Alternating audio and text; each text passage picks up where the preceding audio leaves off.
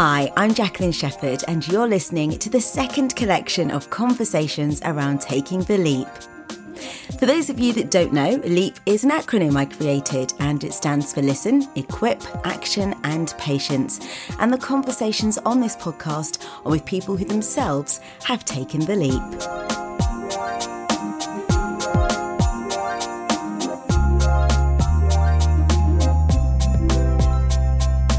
I had wanted to speak to Lisa after seeing a post on her Instagram stating how she had taken the leap.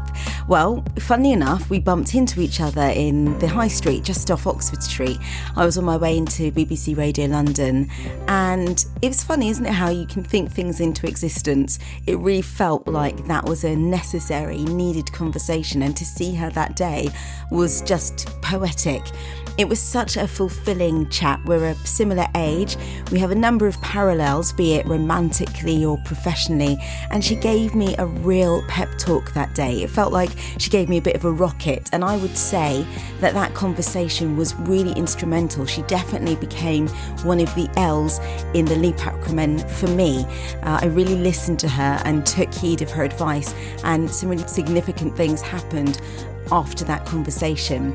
Anyway, this episode is about Lisa. She was my first guest for the first time that I presented on BBC Radio London, so it felt fitting that she should be debuting the novel that she had written, Simone is Still Single, and get to talk to me about it.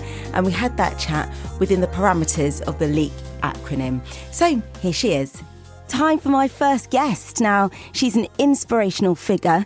She's a qualified counsellor and HR professional. She was also prolific on Facebook when it came to romance-related status updates. Now, her status updates were so fun, so creative and enthralling that many said she should write a book. Well, last summer, the possibility of a book became a reality, and she became one of Jacaranda's 2020 writers. And in December, Lisa Bent took the leap to focus on her writing. And from September, she will officially be able to call herself a published author. Welcome to the scene, Lisa Bent. Thanks, Jax. How are you? I'm so good. It's good to speak to you. Congratulations on the book. Thank you so much. And thank you so much for taking the time, because I know you're getting closer to your deadline, aren't you? Yeah, it's tomorrow. Tomorrow. Tomorrow, but I'm going to make it. Of course you are. Okay, so the book is called Simone is Still Single. Mm-hmm. I want to chart the steps that took you to get there, and I'm going to use a handy acronym I created. So you ready to get into that? I am indeed. Okay, let's go. So, Lisa, tell me about it. Did you always want to write? Let's talk about listening. When you listened and tuned into yourself, what was your inner dialogue saying when it came to writing? So I've always wanted to write a book. I always knew I had a book in me. So I would never have guessed that book, my first book, would be a romance novel. Now, in hindsight, it was so obvious because, as you've just shared, I used to write a lot on Facebook. Oh, yes. Can I just say, the people who don't follow me on Facebook, I promise you all names were cancelled out and it was very tasteful. However, I noticed that whenever I shared anything dating related in particular, because I did talk about a lot of things, I used to be on a lot of panels, and I used to write a lot for my blog. But whenever I shared anything dating related, my page would be filled with comments and likes. But it wasn't until 2017 that I truly realized the importance of what I was sharing. So I'm going to read you this little excerpt from my Facebook page on the 6th of December, 2017. Ooh, this is go what I wrote. for it. This is what I wrote. Ladies, you'll be so proud of me. I saw a dude. I checked him out, smiled and walked past. I turned back. He's still there looking at me. I walked back and introduced myself. He shook my hand and the compliments were flowing. I found out his age, status. I got his number, and I must say, Mr. TK Maxx, 6 foot, 40, single, with beautiful dreads, has made my day. Don't expect an update on this one. Okay, maybe. Kissed. Now, I called him Mr. TK Maxx for two reasons. One, I met him outside TK Maxx. And as much as I like sharing, I am private, so I always hid names. That's what I was going to say, because you seem like quite a private person, but it did seem very organic, the fact that you were writing and people were interacting with this. Yeah, so that post in itself gained 45 comments and 104 likes. Now, that is not an influencer level by any means, but it was enough to show me that I was onto something. So everyone was excited for me and they loved my courage, but bigger than that was hope. They genuinely hoped it would work out well for me, whilst acknowledging my random encounter meant that there was still hope for them. Because you know what, the one thing I realised is that we don't talk about it enough. You know, there is a real problem out here for black women in particular who are in their late 30s and early 40s, as so many are still single. Now, that's amongst my circle of friends, but I do not doubt that this goes beyond that. So when you say we don't talk about it enough, you mean we don't talk about the fact, the demographic that you've just described are single. That's a bit that we don't talk about, and the specifics of that. Exactly. We talk about singledom. We might complain about it. We might question when our Morris Chestnut and Shamar Moore, are going to, enter in our lives. But we don't really dig deep enough. And no one, I feel, has really spoken about it. So at that point, I decided to serialize my experience to tackle some of the issues and feelings I had, to shed some light on this emotional roller coaster, the highs and lows, the psychological impact that for me range from feelings of loneliness, concerns around my egg count, which were submerged below the tip of the iceberg. Because as we work out, what we're meant to be doing on the visible level, like how to approach, how to be more open when approached, how to be more engaging online, and how to attract a good man who has what we're looking for and wants what we have. So I really felt like I wasn't alone, and I had to write it. Simona's Still Single had to be written. It just feels like a rite of passage here. As you said, you had to write it. But there are so many people who would be so excited about the fact that their inner thoughts are being put down on a page. Because when you sent me a little extract, I got to have a little look, and I know you're going to share some. I definitely felt like it was something that I could relate to. So I'm so excited that you're going to share a little bit with us in just a moment. Before we get there, though, let's just talk about equipping yourself, because you said that you had all of these extracts from Facebook, all these statuses, which you then started to serialize, and that of course turned into the book. But that can't have been an easy process, just sitting down and writing a book. That must be tough. So how did you equip yourself to be able to actually do that? Yeah, it was really tough. So going back to my Facebook post from 2010 helped me form the story. But since then, it has changed so much. Like, this is literally Simona's story now. It's no longer mine. Like, it became bigger than me. So it's no longer mine. But in terms of equipping, as you said, this is my first novel. I've never written a novel before. So what I did was I sought advice from people that I knew who had.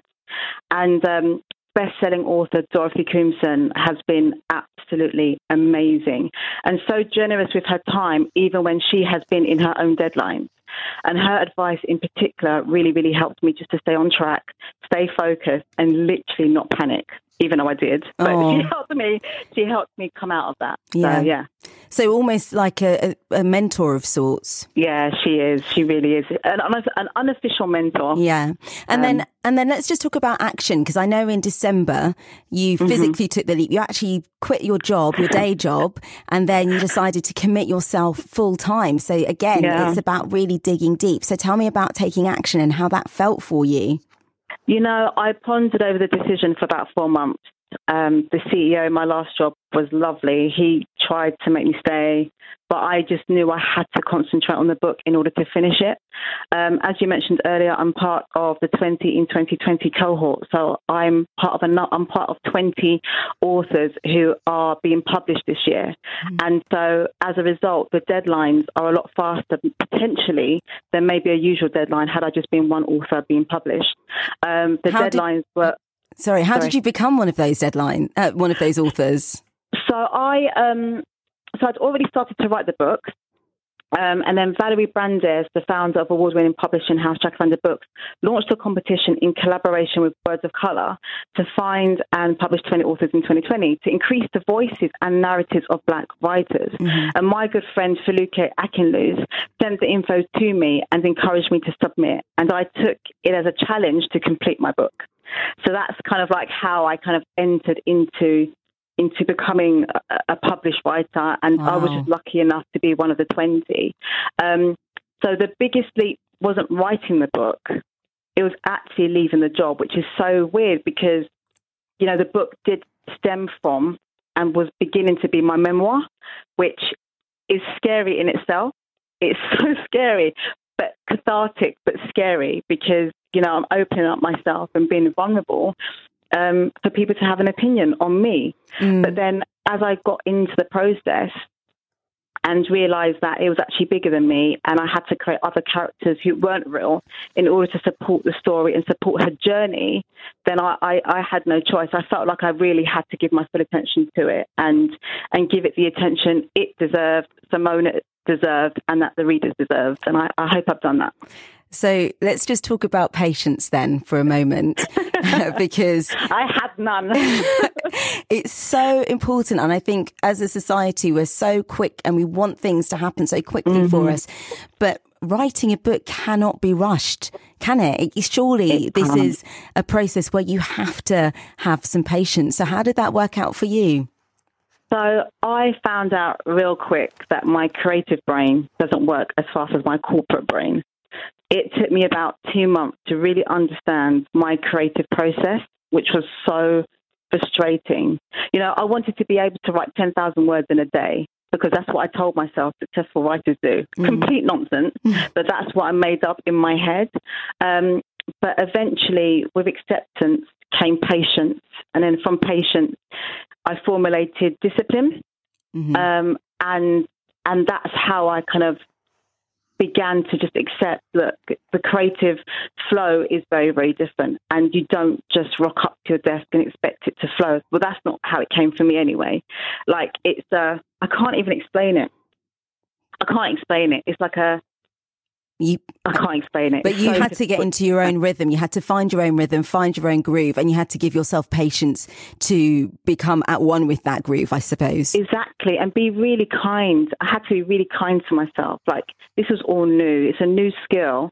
And in the beginning, I was expecting myself just to excel and run. Like, it really wasn't. The pace was so slow. I think the first time I sat down to write, I think I probably did about 400 words. I think I did about 400 words, and I literally beat myself up about it. And then I was like, no, it's going to take time to formulate.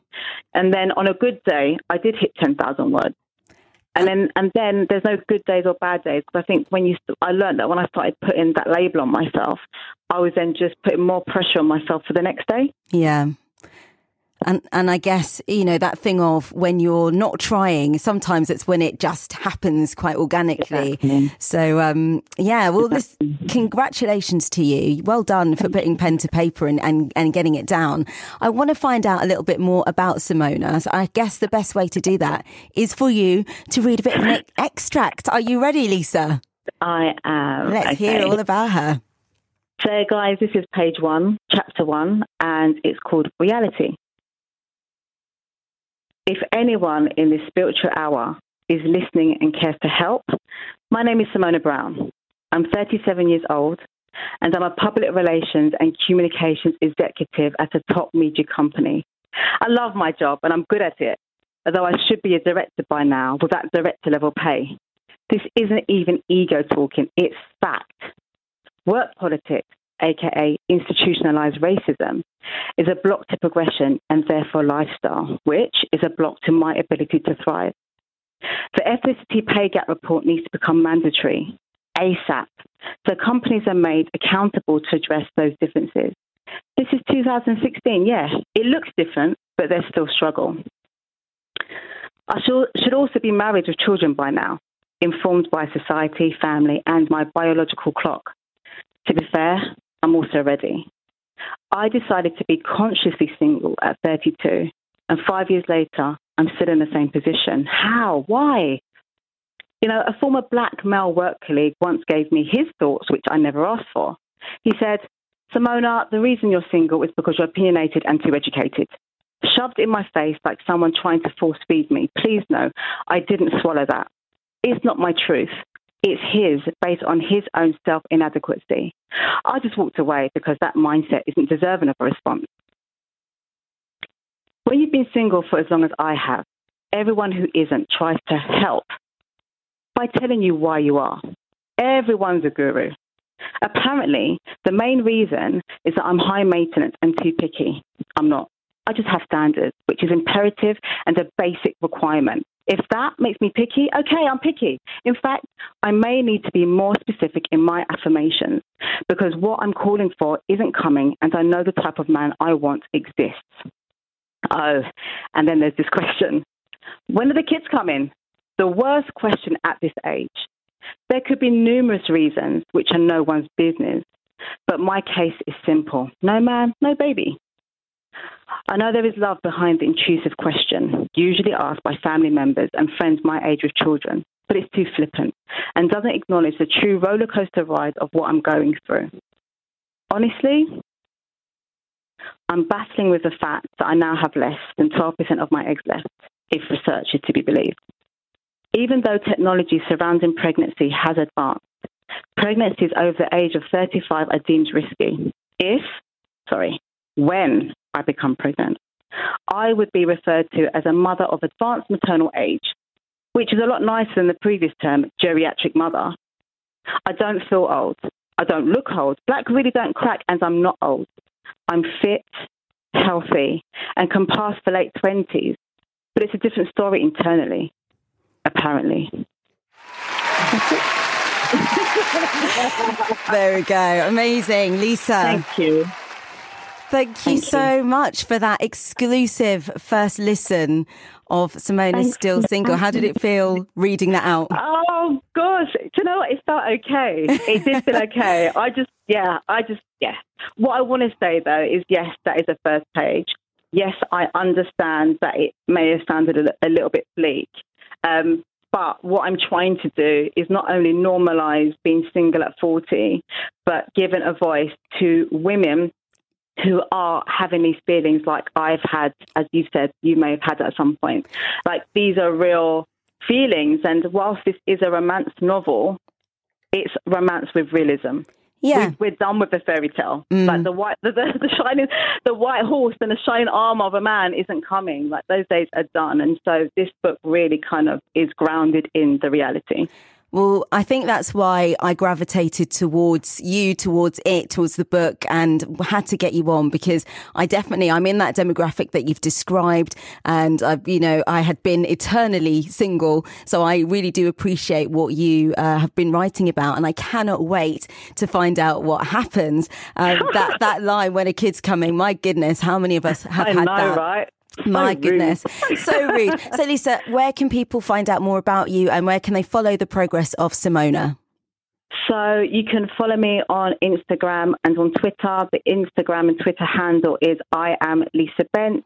I also have a book page, which Simona has taken over at the moment, because as I said, she's got her own voice. And that account is Simona's_still_single_book. Brilliant. You can find me there. Thank you so much for joining me on The Scene, Lisa. Thank you so much for having me, Jacqueline. And it's great to hear you back on the radio. Thank you so much. All right, I'll be speaking to you online, I'm sure. Thank you so much. Take care. Bye.